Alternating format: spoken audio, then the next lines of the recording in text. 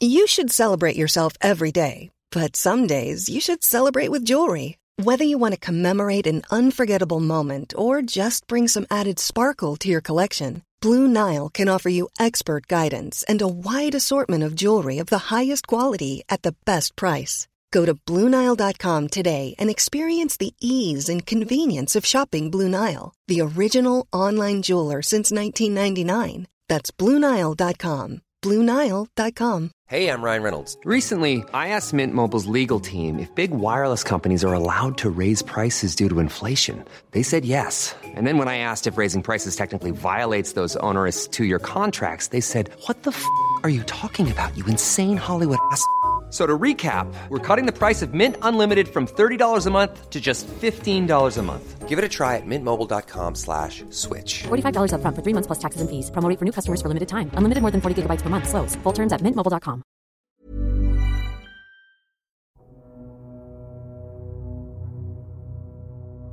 "2022 marks 600 years since the death of Henry V. A Plantagenet and a member of the House of Lancaster, Henry V ruled England and Ireland between 1413 and 1422. He is perhaps best known for his military success during the 100 Years' War against France, and in particular for his victory at the Battle of Agincourt in 1415. But because this is not just the Tudors, we aren't here to talk about King Henry himself, but about Shakespeare's eponymous play, which tells the period of Henry's life that sees his rise to power and includes his momentous victory at Agincourt. Today I'll be talking to Duncan Salkeld, Emeritus Professor of Shakespeare and Renaissance Literature at the University of Chichester, author of Madness and Drama in the Age of Shakespeare, Shakespeare Among the Courtesans, and Shakespeare in London. He's a literary scholar who uses a historic approach to not only investigate Shakespeare's work, but the nature of his world. And if you've been listening to this podcast for a while, you'll remember his wonderful episode with me on the London prison of Bridewell. If you haven't heard that, search back for it. It's fabulous. Also joining me today is Alice Smith, a theatre historian whose research looks at the often overlooked roles of women in the establishment and success of the early modern stage. Alice was a brilliant MA student of mine and of Duncan's, who won a fully funded place at the Shakespeare Institute at the University of Birmingham to do her PhD, and I'm delighted that she joins us too.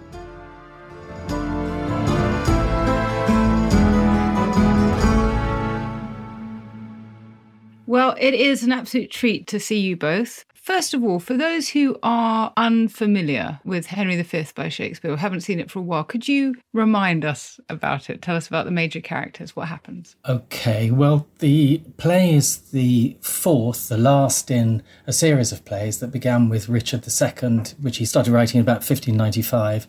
And Henry V is a play written around about early 1599. He's covered Richard II, then Henry IV Part 1, Henry IV Part 2, and now Henry V, who is, in the previous plays, a young rascal rapscallion who gets involved in all kinds of shenanigans and escapades and is rather a scurrilous figure. In fact, his father feels incredibly let down by his son. So Henry V is a play about Reformation. It's about this young rapscallion being a reformed character, and he is, in Act 1, manipulated by the bishops of Canterbury and Ely to go to war in France. The reason why he's being manipulated is because something a bit like the dissolution of the monasteries has been proposed by Henry IV, who's now dead, and if Henry V makes good on that, then the church loses a huge amount of land and estate and clout and all the rest of it. So Henry's going to go to war. And he's completely sort of committed to this idea throughout the play, almost religiously so. So one of the things about this play is it's about kingship, it's about warfare, it's about invasion, it's about masculinity, but it's also a play about consciousness and thinking. And Henry V is committed all the way through to this objective of winning back lands that he's been persuaded to think that he has some entitlement to the throne of France, going way back through the generations to Edward III. In Act 2, we move to Southampton. In Act 3, we're in the fields of Normandy, and the Battle of Agincourt takes place in Act 4. And interspersed with Henry's rather heroic speeches are scenes with ordinary English folk who are kind of low-level characters. And oddly, they spend most of their time squabbling and fighting. And they're not particularly appealing either. Each act is introduced by a chorus figure who rouses the audience a bit like a warm-up act. And yet even Henry himself, despite these great flights of rhetoric that happen in the play, even Henry is pretty unlikable. He threatens violence in some of the most cruel ways. So it's often celebrated as a kind of depiction of England at its greatest military moment. You know, the English love celebrating their military victories, don't they? And yet, in fact, Henry is a pretty cruel and dubious figure. This is a very ambiguous play. Critics are undecided as to whether it's nationalistic or whether, in fact, it offers a criticism of this jingoistic, yeah, let's go get 'em. Shakespeare's genius at work there, always keeping us guessing. Alice, Duncan mentioned that the play was written in 1599. This was quite a busy year for Shakespeare in terms of production. So maybe we can talk a little bit about that. And also, do you know when and where it was first performed? So one of the things I like most about talking about when this was written is that we actually have in the text a very clear idea of when exactly it was, because there's an allusion to Robert Devereux, Earl of Essex, talking about Henry coming back to England as like the general of our gracious empress, which is obviously about Devereux. And we know in 1599 that he was at war in Ireland, or he was trying to quash a rebellion, and it failed extremely miserably, came back in disgrace. So it must have been written before that happened. By the middle of the year, we know that it was quite clear it wasn't going to work, it wasn't going to succeed, he wasn't going to be successful. So it must have been written before that happened. So this little few words tells us exactly when it must have been written. It's such a nice thing as a historian to look back and actually have that precisely in there, because a lot of the plays we don't know, and we have large amounts of years where things may have been written. But there's this precision to that. In terms of the play itself, where it was performed, we have a similar allusion. It's generally accepted that it was put on at the Globe. Mostly that's because there is also a comment about the physical being of the structure of the Globe. There's a mention of the wooden O. It's something that we still talk about now when we talk about the Globe. If it was put on at the Globe, then it means it's probably one of the first, if not the first, of the plays that was performed there. There are still people who think that it may have been put on at the Curtain. I think it's quite convincing that there's a mention of the wooden O. It means that at least it was being talked about. The structure was known by Shakespeare. So if it hadn't been built yet, it was very, very soon that it would be. Duncan, am I right in thinking that there are two versions of this play? Yeah, that's right. It was first printed in 1600 in a small sixpenny format. You'd buy it in fairly loose sheets and wouldn't be probably bound with hardback covers. You'd have to go to a bookbinder for that. But it would cost you sixpence, and it's a rubbish version of the play. It is very short. It's only 1,600 lines long, whereas the actual play that you will go and see, if you go and see it at the theatre, is over 3,000 lines long. The smaller version, printed in 1600 and reprinted again, but essentially the same text, was called a quarto. So essentially the quarto is a mangled version of the play as it then later appears 7 years after Shakespeare died in what's called the First Folio. So the First Folio is the first complete works of Shakespeare. Not quite complete, but we'll call it that for the sake of argument. So the First Folio, published 1623, 7 years after Shakespeare died, that has the full text. And it's twice as long as the 1600 quarto. Now, some people seem to think that the folio text, the 1623 text, was somehow produced later than the 1600 version. It seems counterintuitive to think of them actually in reverse order to that. But what Alice has just said is absolutely critical to understanding the play. Because in the longer version, but not in the shorter version, we have this allusion to the departure of the Earl of Essex going to Ireland and then coming back. And that we can date to spring 1599. What this means is that the long folio text predated in manuscript the 1600 quarto. And that is quite a key insight because it applies to other Shakespeare texts as well. You cannot go around assuming that the text printed in 1623, later edition, predate the quartos that occurred in Shakespeare's lifetime. And I suppose the other thing to think about, as well as when and where, is for whom. Do we know, Duncan, who the company was that Shakespeare wrote for? Do we have any idea who the performers might have been? Yes, quite a lot of idea, actually. He wrote for the Lord Chamberlain's Men. He was made a member of that company. That company was formed in 1594. Richard Burbage played Henry V. Sometimes we think of these actors as being fairly rudimentary, like rude mechanicals, but I think he must have been an actor of great flexibility and versatility and charisma. He played Romeo, he played Hamlet, he played King Lear, he played Othello. There is also these two amazing boy actors who played the female roles. They are the unsung heroes of that theatre company. Okay, so let's go into the experience of going to the theatre in Shakespeare's time. I know there's wonderful research on this.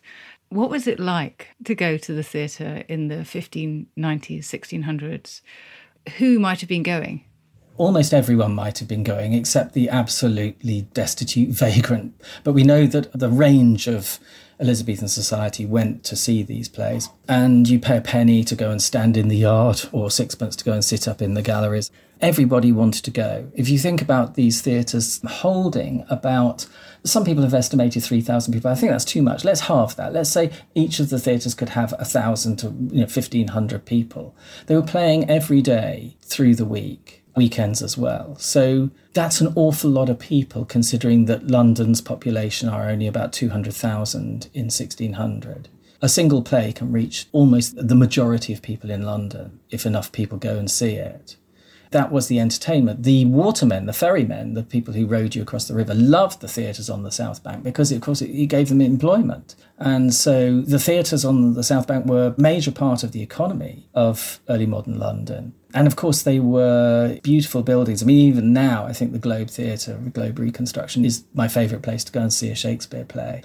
It was a social occasion. And the one thing about this play is it has choruses. An actor addresses the audience absolutely directly and asks the audience to think and to imagine and begs, if you like, the suspension of disbelief. So this play has a contract with its audience, and it's asking the audience to think. And I think this is something that Shakespeare was very interested in as he developed in his career, the idea of consciousness as part of theatre. Not just that Henry as a character will commit to a belief and act on it, but that the audience will commit to this story. And that sense of thinking, I think, is really, really crucial. That's fascinating. I mean, Fleabag was not doing anything original, it turns out. Shakespeare was there before her, and of course is written in the play. I mean, one of the famous speech from Henry V has that amazing line, "All things are ready if our mind be so." And essentially, Shakespeare is asking the audience to get their minds ready. And that chimes, I suppose, very much with what I remember reading some years ago about how often going to the Globe was an audible experience as much as it was a visual experience. And I'm thinking, if you listen to an audiobook, or even when you're reading, actually, much of the work is done in the mind of the reader or the listener. And I suppose in some ways, because it obviously is impossible without a film crew and thousands of extras to stage Agincourt, Shakespeare is asking his watchers, his listeners, to buy into the experience with him. I like the idea that there's a contract, a dialogue between what's happening on stage and what's happening in the audience. But it's also maybe about the fact that these were also printed, these were also read at the time, and you can't forget that it's not just an audience, it's also people who are reading the plays and having to imagine even the voices of all the characters. But in all of his plays, he asks us to join. It's not about them and us. It's about a collaboration. The audience is always part of it. The magic doesn't work in Midsummer Night's Dream if you don't believe it. It's the same with Henry V. You have to believe that there's something happening in front of you that you're part of, and it makes you complicit, it makes you empathetic as well. He's so clever at drawing you in. If the play had been performed at an indoor playhouse like Blackfriars, would it have had a different audience to an outdoor space like the Globe?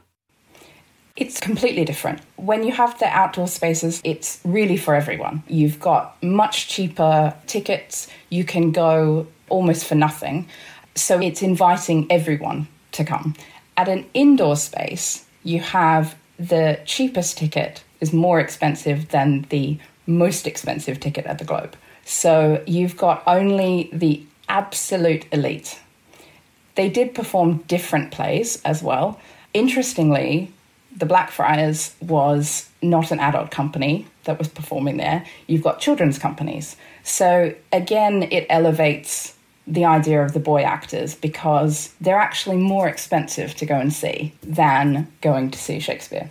Interestingly, the Blackfriars at this time, or a little bit later, is basically coming out of a decree which banned having an indoor playhouse in that space. So the government decided that for whatever reason, probably from pressure from the people who lived in the area, who were wealthy nobles, who didn't want everyone turning up, anyone's allowed in type venue. So they put a decree that there was not allowed to be a common playhouse, that was the term. And so they thought around this and thought, okay, well, we will do an indoor venue, which is a private space as opposed to a public space, which means that only a certain amount of people are allowed in and only a certain class. I want to think a bit more about the audience because this is a play that has at its heart ideas of othering and foreignness. Duncan, do you think that its contemporary audience would have been predominantly English? Yes, I think that's likely. I mean, it would have been quite an experience, wouldn't it, if you were French sitting in the... I mean, there were French people in London, and no doubt all kinds of people might have seen this play. One of the most interesting things I ever heard, I wish I'd remembered who actually wrote this. I think it was a letter to the TLS. It was a very short letter, and they simply said, because there was a lot of argument about where Shakespeare stood. You know, where could you find Shakespeare's beliefs, his religious belief or political belief? You know, is he on the side of the king or is he on the side of the commoners? And this person wrote in and said, look, Shakespeare takes himself out of his plays and puts his audience in. So you get the range of views that his audience might have in the play. And we do get these rather slightly, almost pastiche depictions of the French, with the Dauphin boasting about his horse, and he writes sonnets to his horse and calls his horse his mistress. But remember, Shakespeare also lodged with, not in 1599, but in 1604, he was lodging with French Huguenots. And Shakespeare's writing quite a bit of French into this play and having a bit of fun with it. I mean, you would have to be a fairly elite member of the audience. You had to be pretty well educated to get the dirty jokes that Catherine of France and Alice, her serving maid, give us in the middle scenes of the play. So, yes, it would have been mainly English. Would they have filed out of the theatre thinking, oh, that was great, we defeated the French? Well, I'm not so sure, because right at the end of the play, even though Harry or King Henry is called the Star of England, nevertheless, the chorus ends by saying, well, Henry VI followed this, and let's face it, folks, it all went to shit. I mean, that's interesting, isn't it, Alice? Because if you think of the way that this play has been interpreted, think of, say, Laurence Olivier in 1944, it's been as a call to patriotism. But given what Duncan's just been saying there, is it possible to call this play patriotic? I think what that film does, interestingly, is the only way that it works as a completely nationalist or patriotic play is to actually smooth over a lot of the rough edges, to cut out a lot of the play. What Duncan was talking about just now with the inclusion of the French, I think is extremely interesting, because when you often see the play performed, there's a decision made to either make the entire play English, which is a strange choice because it means that you actually have to translate the original French being spoken back into English. Or you have, I've seen recently, all of the French characters speaking French. So you have to make a decision about what it's saying about being English and being French, or even just about being other. It's very easy for us today, in the comfort of living in peacetime, to be rather judgmental about this play and see it, especially in Olivia's 1944 depiction, which is a film I really admire, but I also have lots of problems about it. But just in preparation for this, I was noticing two of those actors, the actors who played Fluellen and Pistol. So the actor who played Fluellen was Esmond Knight, and Pistol was played by Robert Newton. Both of those had been demobbed from the Second World War. They both served in the Navy just before they acted in Henry V in 1944. And you can see from Fluellen's performance in the Olivier film that Fluellen is almost blind. And Esmond Knight was hit by shrapnel from a shell and very nearly killed. And here he is performing in a play about warfare at a time of warfare. Robert Newton also medically discharged.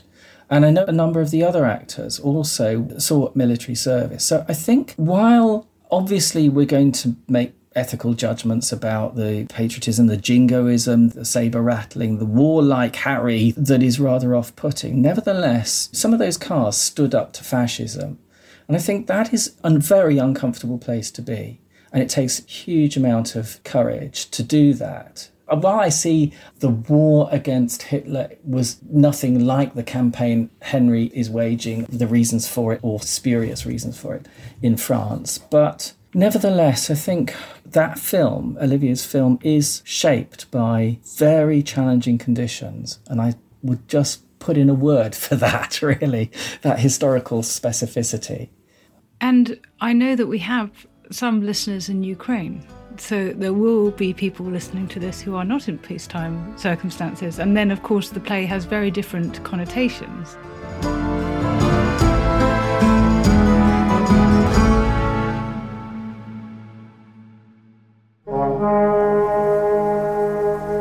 All this month on Gone Medieval from History Hit, I'll be asking, who really were the Vikings? How did they become so successful in spreading across Northern Europe and beyond, from the late 8th to the 11th centuries? What are the stories we tell about them, and what legacy do they leave behind for us today? I'm Dr. Kat Jarman, and throughout September, I'll be examining the big questions about the Vikings with a host of experts, and answering all of your burning questions about the Viking Age as well. So, for everything you always wanted to know about the Vikings, subscribe to Gone Medieval from History Hit, wherever you get your podcasts.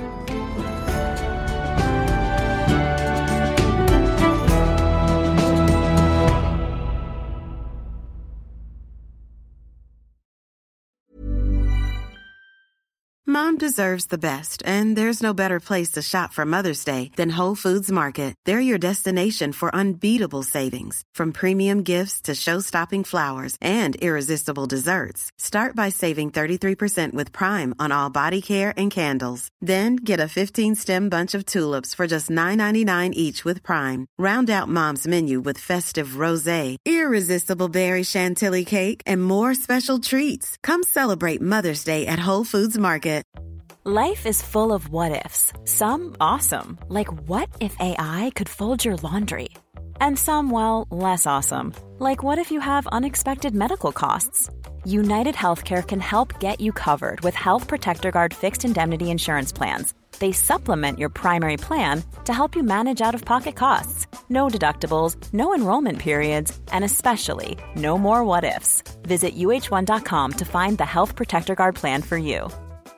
Jewelry isn't a gift you give just once. It's a way to remind your loved one of a beautiful moment every time they see it. Blue Nile can help you find the gift that says how you feel and says it beautifully, with expert guidance and a wide assortment of jewelry of the highest quality at the best price. Go to BlueNile.com and experience the convenience of shopping Blue Nile, the original online jeweler since 1999. That's BlueNile.com to find the perfect jewelry gift for any occasion. BlueNile.com.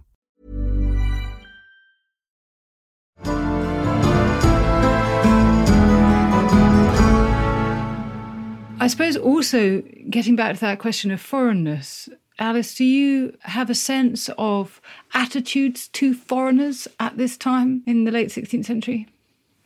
Well, there were quite a lot of riots going on, but you've also got a lot of foreign-born people living in London. Maybe they weren't going to the theatre, but you certainly had a lot of people connected to it. You have Dutch, you have French, you have Spanish, you have Italian, all working in textile trades who would have dressed a lot of the performers. You've got that work actually being seen maybe by a predominantly English audience. So it's part of it. But there was the same kind of dialogue that we've been hearing recently about fears of foreign workers. There's a lot of the same dialogue that we've heard around Brexit was happening then. English workers worrying that they were going to lose jobs because there were foreign workers coming in. It's certainly nothing new. Duncan, this, of course, is a history play. We're marking 600 years since Henry V died. But even when Shakespeare was writing, it was almost 200 years earlier. Why do you think Shakespeare wrote so many history plays? Does it speak to the sort of commercial imperative that they were popular with audiences? They're a fairly new thing at the beginning of the 1590s when Shakespeare arrives in London and he's starting to write. Shakespeare's very hard at work in the early 1590s writing his first tetralogy, which is the story of Henry VI and the civil war between the houses of Lancaster and York. Those are clearly very successful. They're big productions. I mean, they require a lot of actors. It's actually those people who've traced the number of actors required in certain plays, bring this out very clearly. I think Henry VI Part 3, for example, it requires as many as 80 speaking parts, I think. They would have doubled a lot.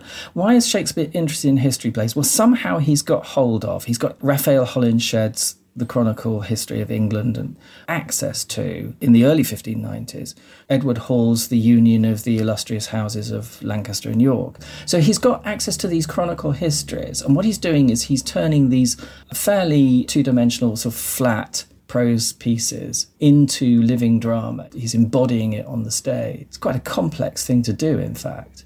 And he's also writing these plays not just for an audience in the theatre. He's writing in a literary way. Lucas Erm wrote a brilliant book on Shakespeare as a literary dramatist. Now, I don't wholly agree with Lucas on everything, but nevertheless, Shakespeare was literary from the start. But here's the thing.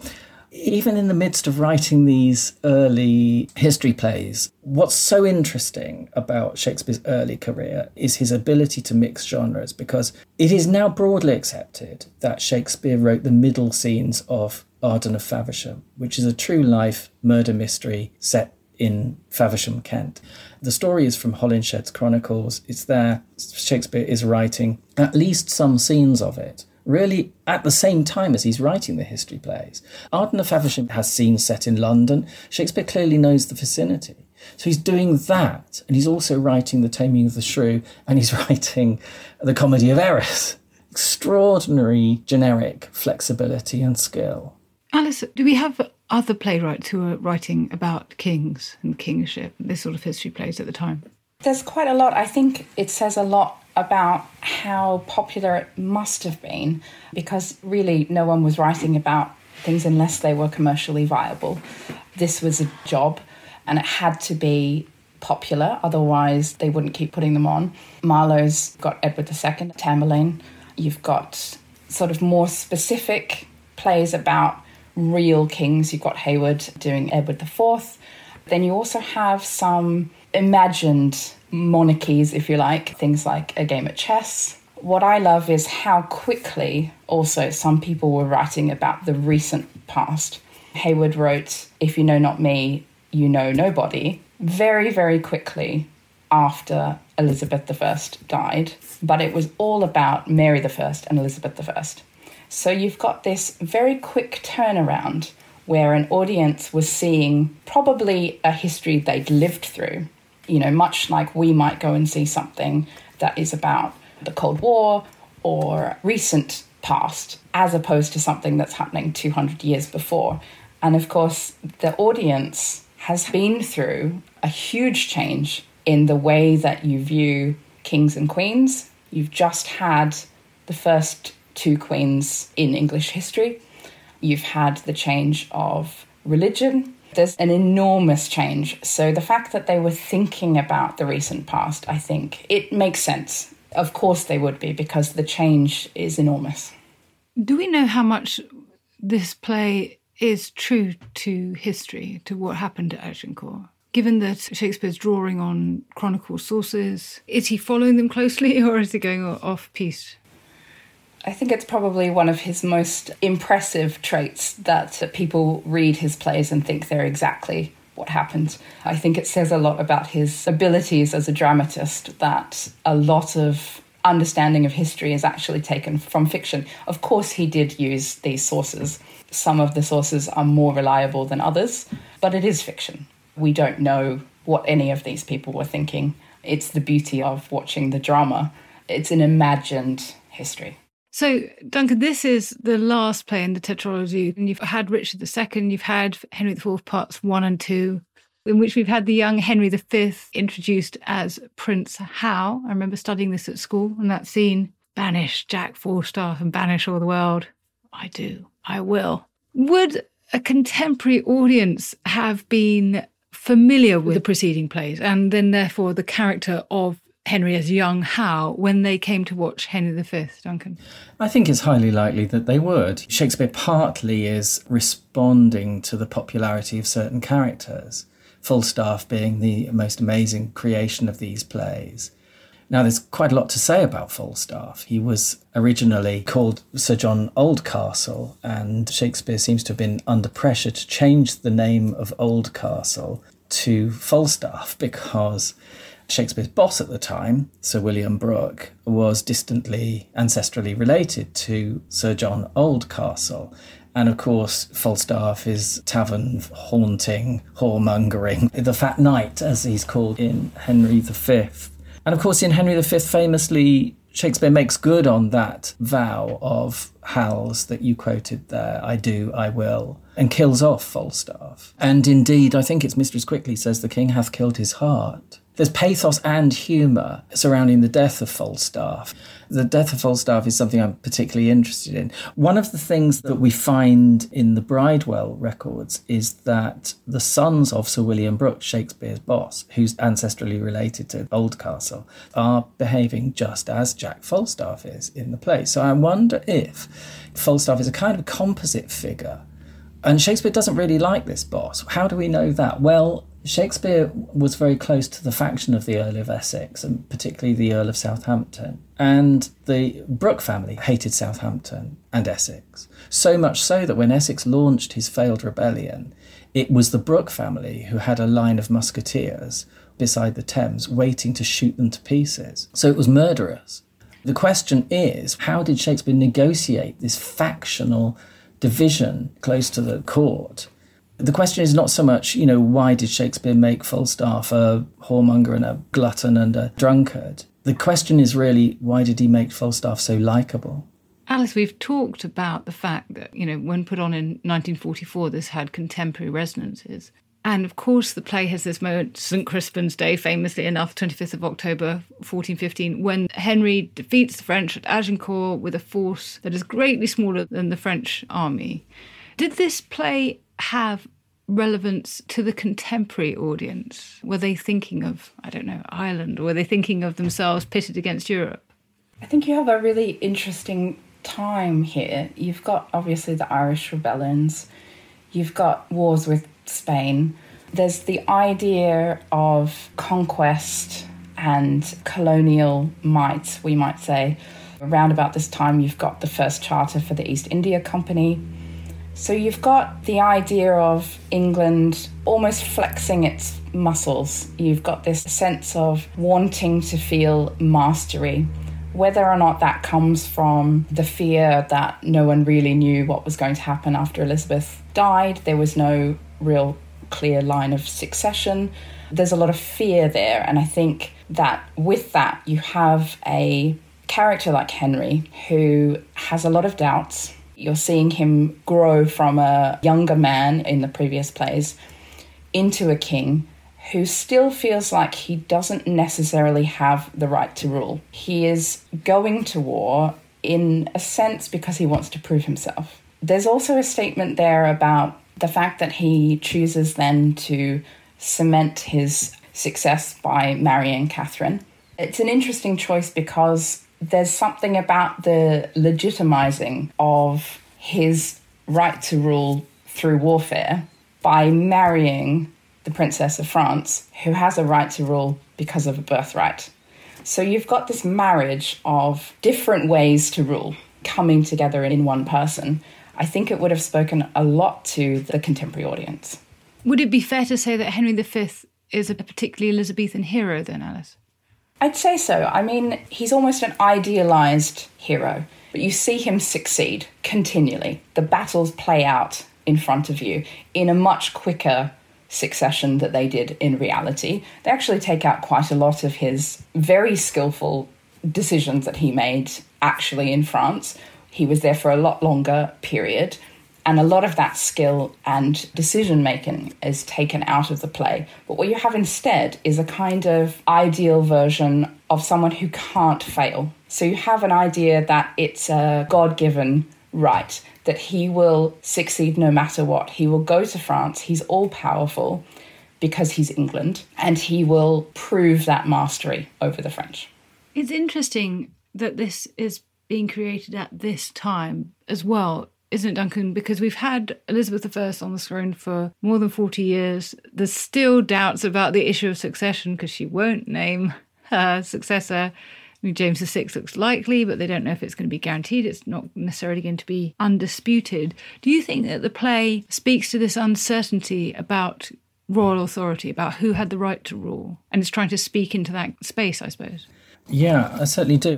Alice is absolutely right in a way to say that, he is England and watch out France, England is coming. But at the same time, Henry himself before the battle prays and he has moments of doubt. He goes to, it's a disguised king play, isn't it? He goes through the camp and actually ends up in skirmishes with some of the soldiers, partly for fun. This is kind of just going to please the crowd, I suppose. But there are statements about the king that are questioning. Not only does Henry himself has a debate, doesn't he, about the responsibility of the king for his soldiers. Is it the king's fault if the soldiers end up dying? And Henry brushes it off and says, no, not at all. But he is having a bit of a Stormzy moment, if I can call it. Heavy is the head that wears the crown, which actually comes out of Henry IV. But Nym says, the king hath run bad humours on the night. And that's the even of it. Pistol says the king's a borecock, but then follows that up by saying he's an imp of fame and says, I love the lovely bully. Is it criticism or is it praise? And Williams, one of the soldiers, has almost one of the most critical dialogues with Henry about kingship and says, look, how do we know you're not going to offer yourself a ransom? If we're dead, you may well ransom yourself. What good is that to us? And he says the king himself hath a heavy reckoning to make when all those legs and arms and heads chopped off in a battle shall join together at the latter day. So there's a kind of subtle critique going on here. And I think the audience are not fools. Shakespeare's not trying to brainwash his audience in any way. We've got an epilogue at the end of this play, and it reminds us that 40 years after Henry V's success, actually the English didn't hold half the things he had conquered. They'd lost Gascony, they'd lost Normandy, they'd just got Calais, and by the time Shakespeare is writing, they've lost that as well. What do you think the play has to say about the nature of conquest? It's interesting, isn't it? Because that was a deliberate choice by Shakespeare. He could have finished it with just a successful battle and conquest and the heroes welcomed back to England. But what he does do is he reminds us that nothing is sort of certain, nothing is permanent, and maybe does have something to do with the uncertainty of Elizabeth. Maybe it has something to do with a feeling about war as a whole. There had been quite a lot of war and conquest at this point, and quite a lot of uncertainty. What I find fascinating is that you've got representations of what we call Britain now. We've got Scotland, we've got Wales, we've got Ireland, and we've got England. But this is before that actually occurs. It's fascinating to me that Shakespeare decided to write a character from each of these countries, all fighting for England, before we have James I. It's this almost prescience that this is going to happen. There is going to be a unity. And yet, there's no unity in there. There's all this infighting. But it's a fascinating thing when you watch it now, because you think, oh, well, this can't have been written then. It must have been written later. It must have been changed. You just think it's too clever. Mm-hmm. That's so brilliant. Okay, so this is a question for both of you. Given that the play is over 400 years old, it's about events that are more than 600 years old, do you think it still has relevance today? I think very often we find relevance. Sometimes relevance is thrust upon us. But yeah, as you said, there will be people in Ukraine listening to this. And a lot of critical writing has been devoted to the topic of warfare in this play. I think the thing that comes out for me is the play can be performed in lots of different ways, but it is in the end the cruelty of war, the savagery of war that sticks out for me. The fact that Henry threatens Harfleur with his soldiers smashing the place to pieces, slaying the old folk of the town, raping the daughters, and putting the infants of the town on spikes. That speech is very often cut, but I think it's the violence of this play. And this is something also that I think was part of Shakespeare's talent. He understood what violence was. I don't think he liked it. I don't think he celebrated it. But he knew that a war play is going to have to be violent. I mean, it does make you think, this play has battles, doesn't it? On stage, we see people fighting on stage. I'm trying to think of a modern equivalent. Where in modern drama do we see people with machine guns shooting each other or slaying each other? There's a brutality about this play that is deeply uncomfortable, and a masculinity about this play that is uncomfortable at times. One of the most also memorable moments of it is when the Duke of Exeter describes the death of Suffolk and York saying to Suffolk, "Don't die just now because I'm about to join you." And York goes to Suffolk, who may be dead at that point, and kisses Suffolk on the lips.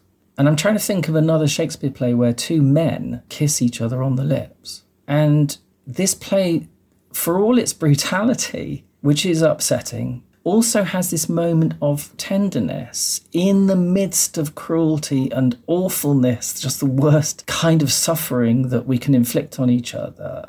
The tenderness of two men whose dying breath is taken together in a kiss. And it's almost as if Shakespeare puts that in to say that is the right and proper thing at that moment. It's the right thing to do, to join together in the midst of appalling suffering. I think that's what I kind of take away from it, really. Thank you. Alice?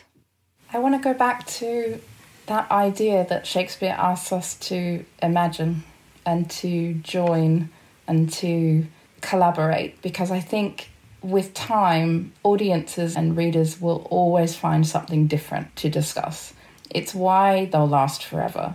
These plays, they have something to say about the time they were written, but they have something to say about humanity in general. And so we imbue them with our own interests, with our own feelings. Someone seeing this who has been through war is going to have a different experience of the play than I will. Someone who has gone through sexual violence will have a different feeling when they see this. It's up for interpretation. It's up for internal reflection. You take it in, and there is something about your consciousness. It's about the thought process. It's about how we feel about the world and how we fit into it. And that's why it will always be relevant. Drama is always relevant because it's not speaking to you like a sermon. It's about community. Well, thank you both so very much for sharing your thoughts and your expertise with me and with all of us today. It's been wonderful and I'm very grateful. Thank you so much. Thank you.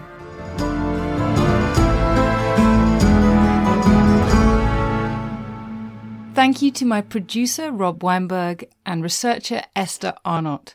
And thank you to you for listening to Not Just the Tudors.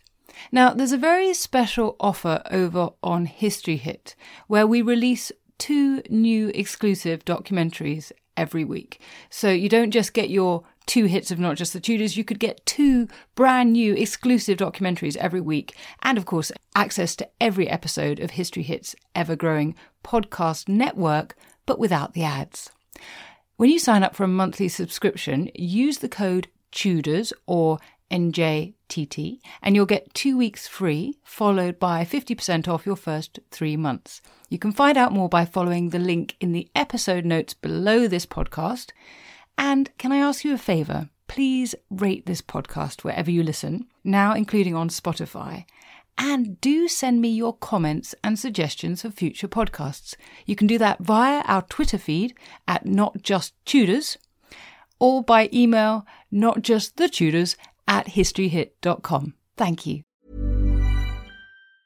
Mom deserves the best, and there's no better place to shop for Mother's Day than Whole Foods Market. They're your destination for unbeatable savings, from premium gifts to show-stopping flowers and irresistible desserts. Start by saving 33% with Prime on all body care and candles. Then get a 15-stem bunch of tulips for just $9.99 each with Prime. Round out Mom's menu with festive rosé, irresistible berry chantilly cake, and more special treats. Come celebrate Mother's Day at Whole Foods Market. Even on a budget, quality is non-negotiable. That's why Quince is the place to score high-end essentials at 50 to 80% less than similar brands. Get your hands on buttery soft cashmere sweaters from just $60, Italian leather jackets, and so much more. And the best part about Quince, they exclusively partner with factories committed to safe, ethical, and responsible manufacturing. Elevate your style without the elevated price tag with Quince. Go to quince.com/upgrade for free shipping and 365-day returns. History is full of extraordinary people, the Tudors being just a handful. In my latest film on History Hit, we meet Bess of Hardwick and go inside the incredible house that she built, a house that defines the elegance and grandeur of the Elizabethan age, a house fit for a woman who climbed to the top of the Tudor social ladder. To find out more about the life of Bess and many more fascinating figures from the past, sign up via the link in the description with the code TUDORS for an exclusive discount.